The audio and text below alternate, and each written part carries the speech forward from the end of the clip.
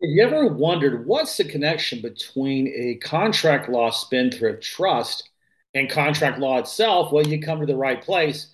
Although I'm sure the answers are not what you're expecting. Hi, my name is Don Thornton. I'm an infinite wealth strategist. I'm also a real estate investor. I'm known as Don the short sale guy in my other career because I am one of the country's best short sale investors. For 20 years, I've helped homeowners get out from under upside down mortgages, avoid foreclosure, and save their credit.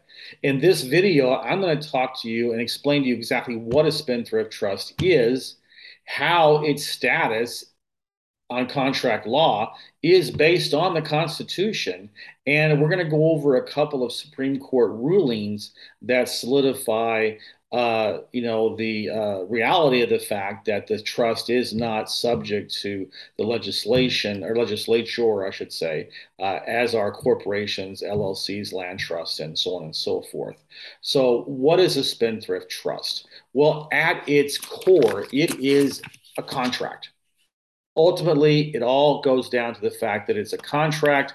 It's created, given life through a contract in the form of the manifestations of intention and terms and conditions of the spendthrift trust, which is often referred to as the instrument. That's a lot of legalese there, isn't it? Let's just get down to just very basic level. It's a contract based on contract law. Okay.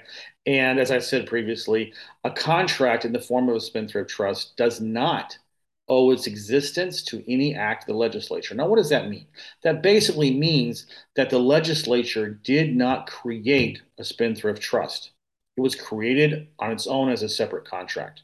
So, LLCs, corporations, land trusts, they're all created by the legislature, which means they're subject to its rules. They have to follow its rules. A spendthrift trust is a contract based on contract law, which is outside of that purview. That's very, very important. Now, talking about the spendthrift trust and what it is, basically, as a contract, it is designed to serve the beneficiaries of the trust. And the way this works is that as a non-grantor trust, the owners or the trustee is not the person that creates the trust because we don't want to have an alter ego situation with the IRS. So that means that a third party opens the trust up, creates it, and then names a person. If you decide to come on board and invest in a spendthrift trust, then that means that's you. You're going to be the trustee of the trust. And then you are going to name the beneficiaries of the trust. And then you are going to act as the management of the trust. You're going to manage the assets, any assets that are sold into the trust because it is an irrevocable trust. That means that any assets have to be sold into the trust and they become the trust property. And so then the trustee's responsibility and job is to manage and maintain the assets of the spendthrift trust for the beneficiaries. And because of the nature of the beneficial trust, excuse me, the spendthrift trust and the spendthrift provision that's in the trust, as I said, it's a non-grantor, irrevocable, complex, discretionary spendthrift trust.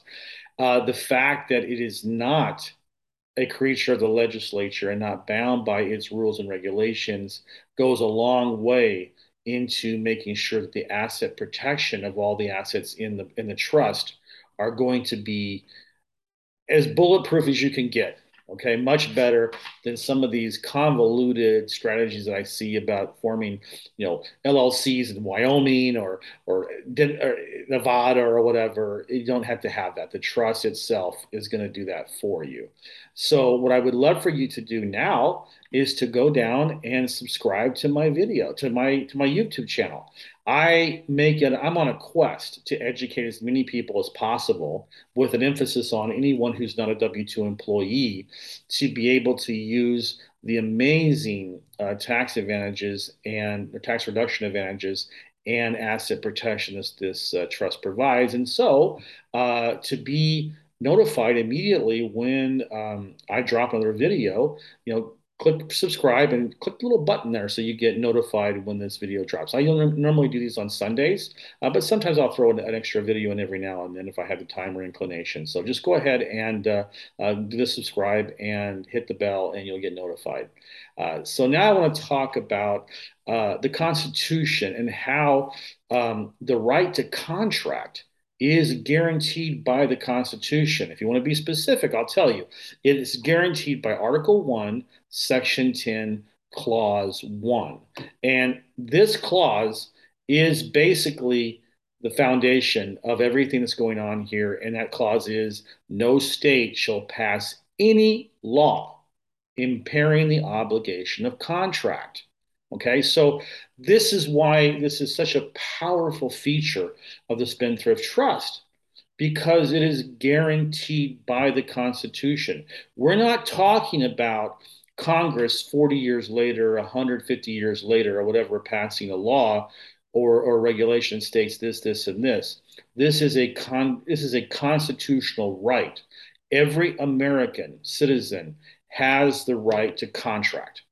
And as it says right there in the Constitution, that no state shall pass any law that impairs the obligation of the parties in the contract.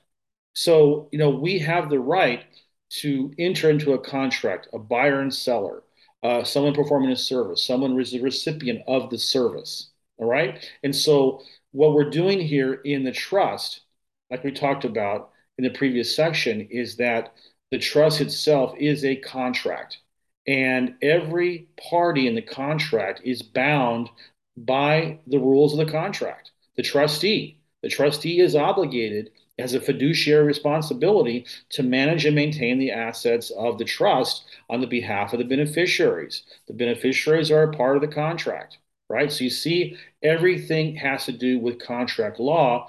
And as the Constitution says, the legislature, the government cannot get involved in the business of the contract. That's such an important thing that I want you to understand.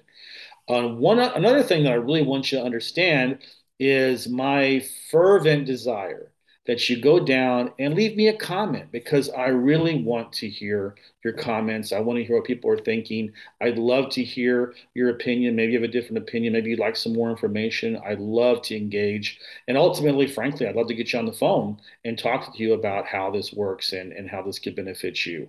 So go down and frankly, comment. And if you have any requests of any other videos, do that too. That would be amazing, and we can start having a nice communication here. So let's talk about what the Supreme Court rulings are. There are two of them that really solidified the trust standing as why the contract law is inviolable when it comes to this trust. So the very first ruling that came down, and a very important ruling, was called Fletcher versus Peck, way back in 1810. Now, like a lot of things that happened back in the early parts of our country's history, a lot of this was had to do with the fact that some land speculators they wanted to get stolen Indian land that the Georgia legislature had put together, had allowed to be sold, parceled, and sold. And these two land speculators bought up a lot of land, and a lot of it was done with some skullduggery, some corruption, of course. And so they the legislature after the fact basically passed a law that said that that we don't this is illegal, we don't want this, and so we're going to repeal that law and basically renege on that transaction. Well, the speculators sued, and the Supreme Court, it was the very first ruling that reiterated and established the sanctity of legal contracts. And the key phrase here was that a contract, no matter how obtained, cannot be invaded by state legislatures. And so it reiterated the constitutional right to contract. That was the very first ruling of the Supreme Court, which basically said that Article 1 we talked about in the previous section of the video about the fact that we have an inviolable right to contract. This was the first ruling that came out and said absolutely the legal contract is the sanctity of our government, our society. And even if it wasn't necessarily obtained, done with righteous means or whatever, it was still a contract. Okay, so the second major ruling that happened was Elliott versus Freeman back in 1911. Now, this had to do with the Tariff Act of August 5th, 1909. Now, I can listen. I'm psychic in some ways. I can feel when my viewers' eyes are glazing over. Oh my gosh, she's talking about tariffs. It's okay. It's gonna be real quick. All right. I'm just giving you the background. So that was the law that the Supreme Court was ruling on. And we don't care about the background of the law per se. I just want to talk to you about what the actual ruling was. And it stated in this ruling that the law, this Tariff Act of August 5th, 1909, only applied to corporations and joint stock associations that were organized under some statute or source, not existing under common law. What does that mean? That means that common law already existed, right? This law only applied to corporations or other entities that were organized by statute. What does a statute mean? It means an act of the legislature. Okay, that's what it means. And so that's what's most important for us is that a trust, and it specifically talks about a trust here that is not a creature of the legislature, was not involved.